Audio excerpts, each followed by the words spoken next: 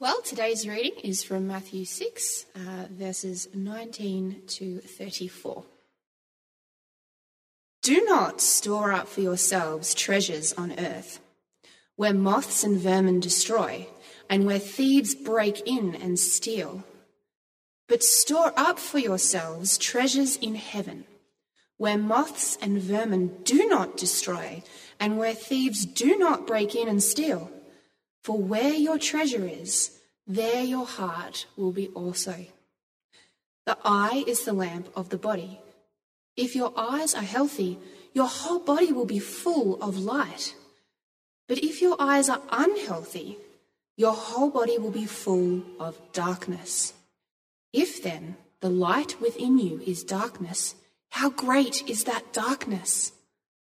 No one can serve two masters.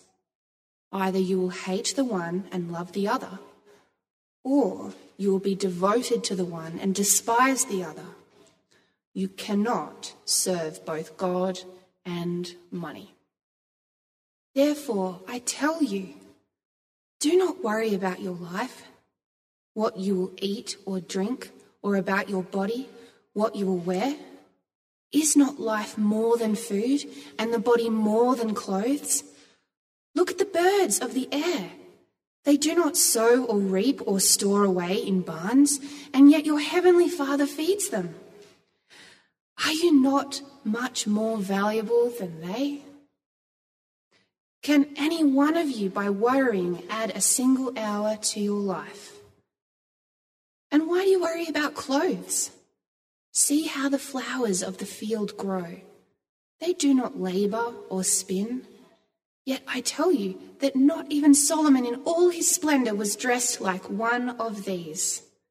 If that is how God clothes the grass of the field, which is here today and tomorrow thrown into the fire, will he not much more clothe you, you of little faith? So do not worry, saying, what shall we eat? What shall we drink? Or what shall we wear? For the pagans run after these things, and your heavenly Father knows that you need them. But seek first his kingdom and his righteousness, and all these things will be given to you as well. Therefore, do not worry about tomorrow, for tomorrow will worry about itself. Each day has enough trouble of its own. This is the word of the Lord. In 1954, Thomas Merton wrote a spiritual classic called Elected Silence. And in it, he observed that as a Catholic priest, he had heard less and less people confessing to the sin of covetousness. And he was concerned about this. And he wrote that the worst dangers are the dangers that we stop seeing. And he wondered what the consequences would be. And one consequence, according to Jesus, is an increase in worry. And here is a problem for us. As we come across teaching in the Bible that rebukes us about the misuse of wealth, or the misuse of spirituality, or the misuse of sexuality, or relationships, or power, our reaction is shaped by the democratic, hyper-individualist world we live in, where, the consumer is always right, where the reader's perspective is the perspective that really matters. And if we think God's word dares to rebuke us or restrict who we may want to be, then we set it aside. We set it aside as outdated, or as wrong, or as irrelevant. And we miss the point when we do that. The rebukes in the Bible are there as warnings. They're like the signs that you see decorating all the beaches in northern Queensland, saying that basically if you jump into this water, you're putting yourself in danger. So Jesus, in his teaching today, is saying simply, there is enough to be anxious about in this world, in life, without having to add to it the idea that it is our work, what we produce, what we consume, what we earn is the whole point of our existence. That somehow we hold our lives and sustain them and justify them by this continual work of storing up treasures on earth. Now, what Jesus says is that our lives, human life, is much more significant than that. And that we are worth much more than that. And every day we rely upon the gifts and the grace of God far more deeply than we recognize. So in chapter 6, verse 19, he says, do not store up wealth for yourselves, store up treasures on earth where moths and vermin destroy, where thieves break in and steal. And the word there for storing up, the word is a present work, an ongoing, continual effort for treasures, not just necessities. Illustrations that Jesus used imply that what the nations are so anxiously busy with is heaping up their standard of living above the necessities needed to keep us alive. And he says that anxiety, that principle, if that principle is the light of our lives, if that's our guide for life, then that's a pretty dark light to be living by. If that's what our hearts are set upon, if that's what our core purpose is that's where our treasure is, then we've set ourselves up for disappointment and anxiety. Now, I guess another response that our culture can make when we read things in the Bible that we do not appreciate is instead of just ignoring it, we mock it by exaggeration.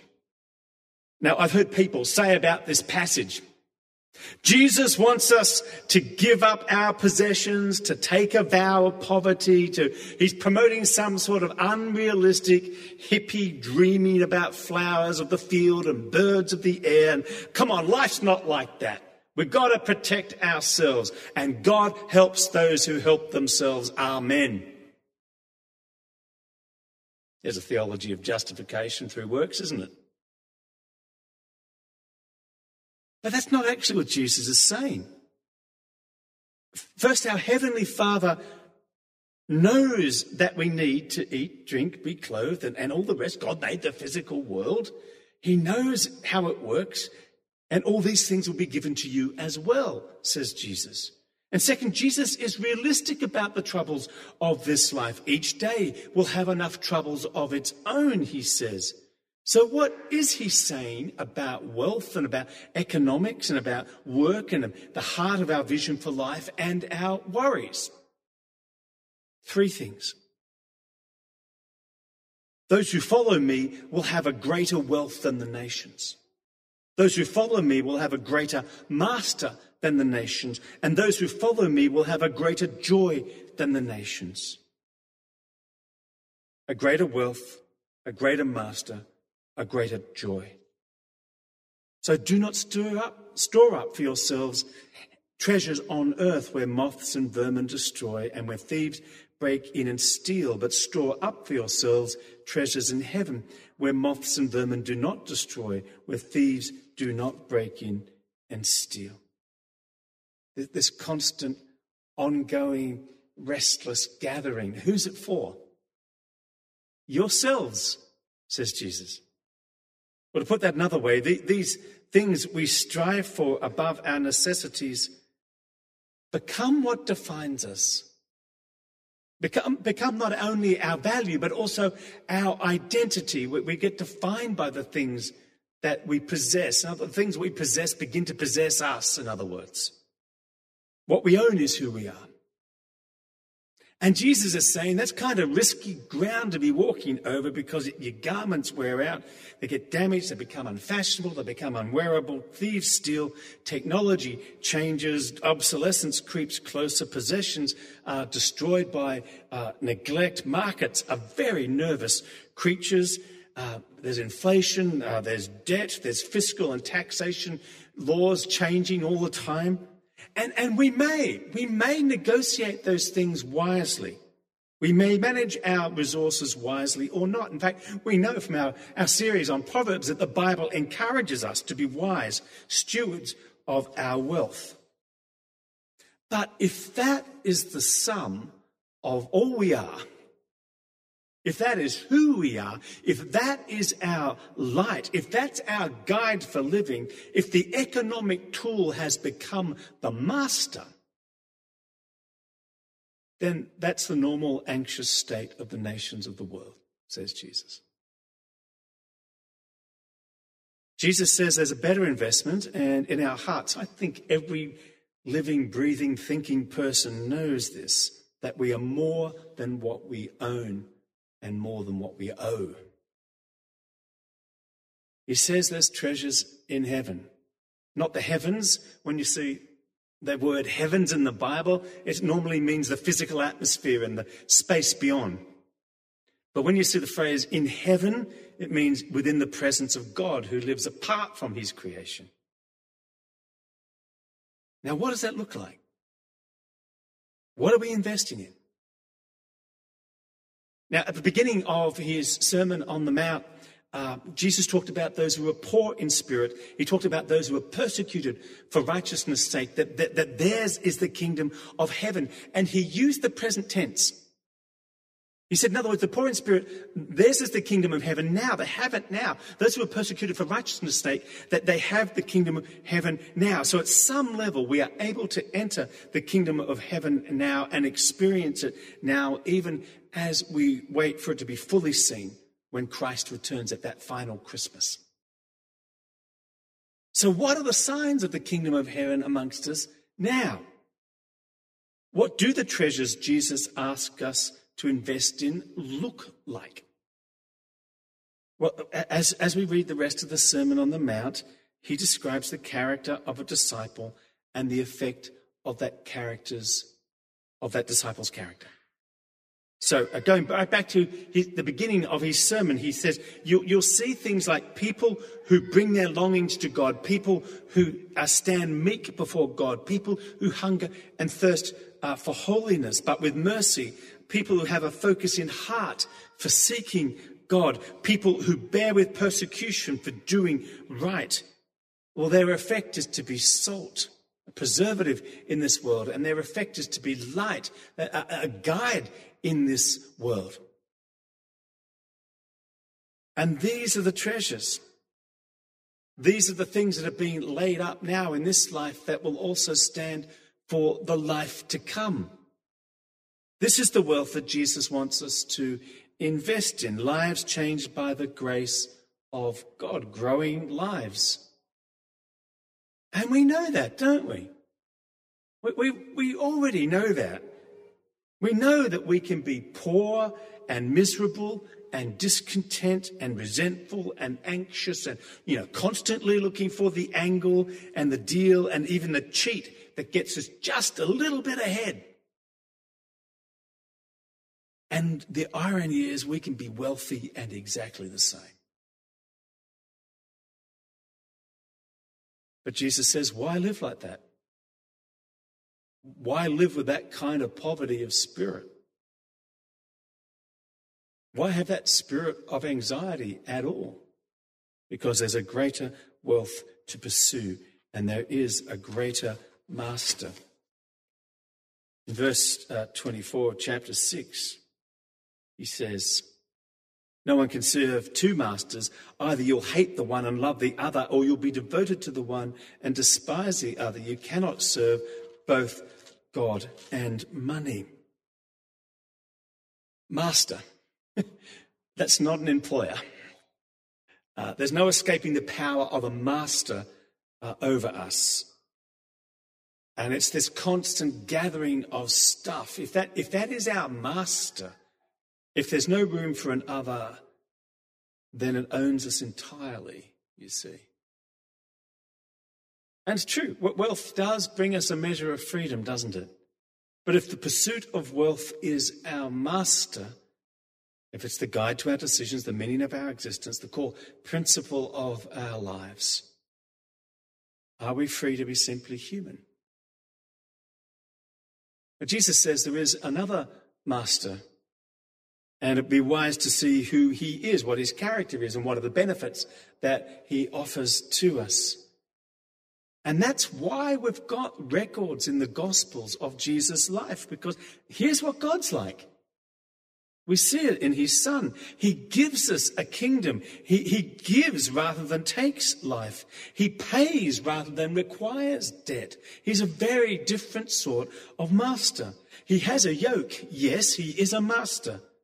He is Lord. But Jesus says in Matthew chapter 11 that his yoke is easy and his burden is light in comparison to the other masters who wait to control our lives with worry.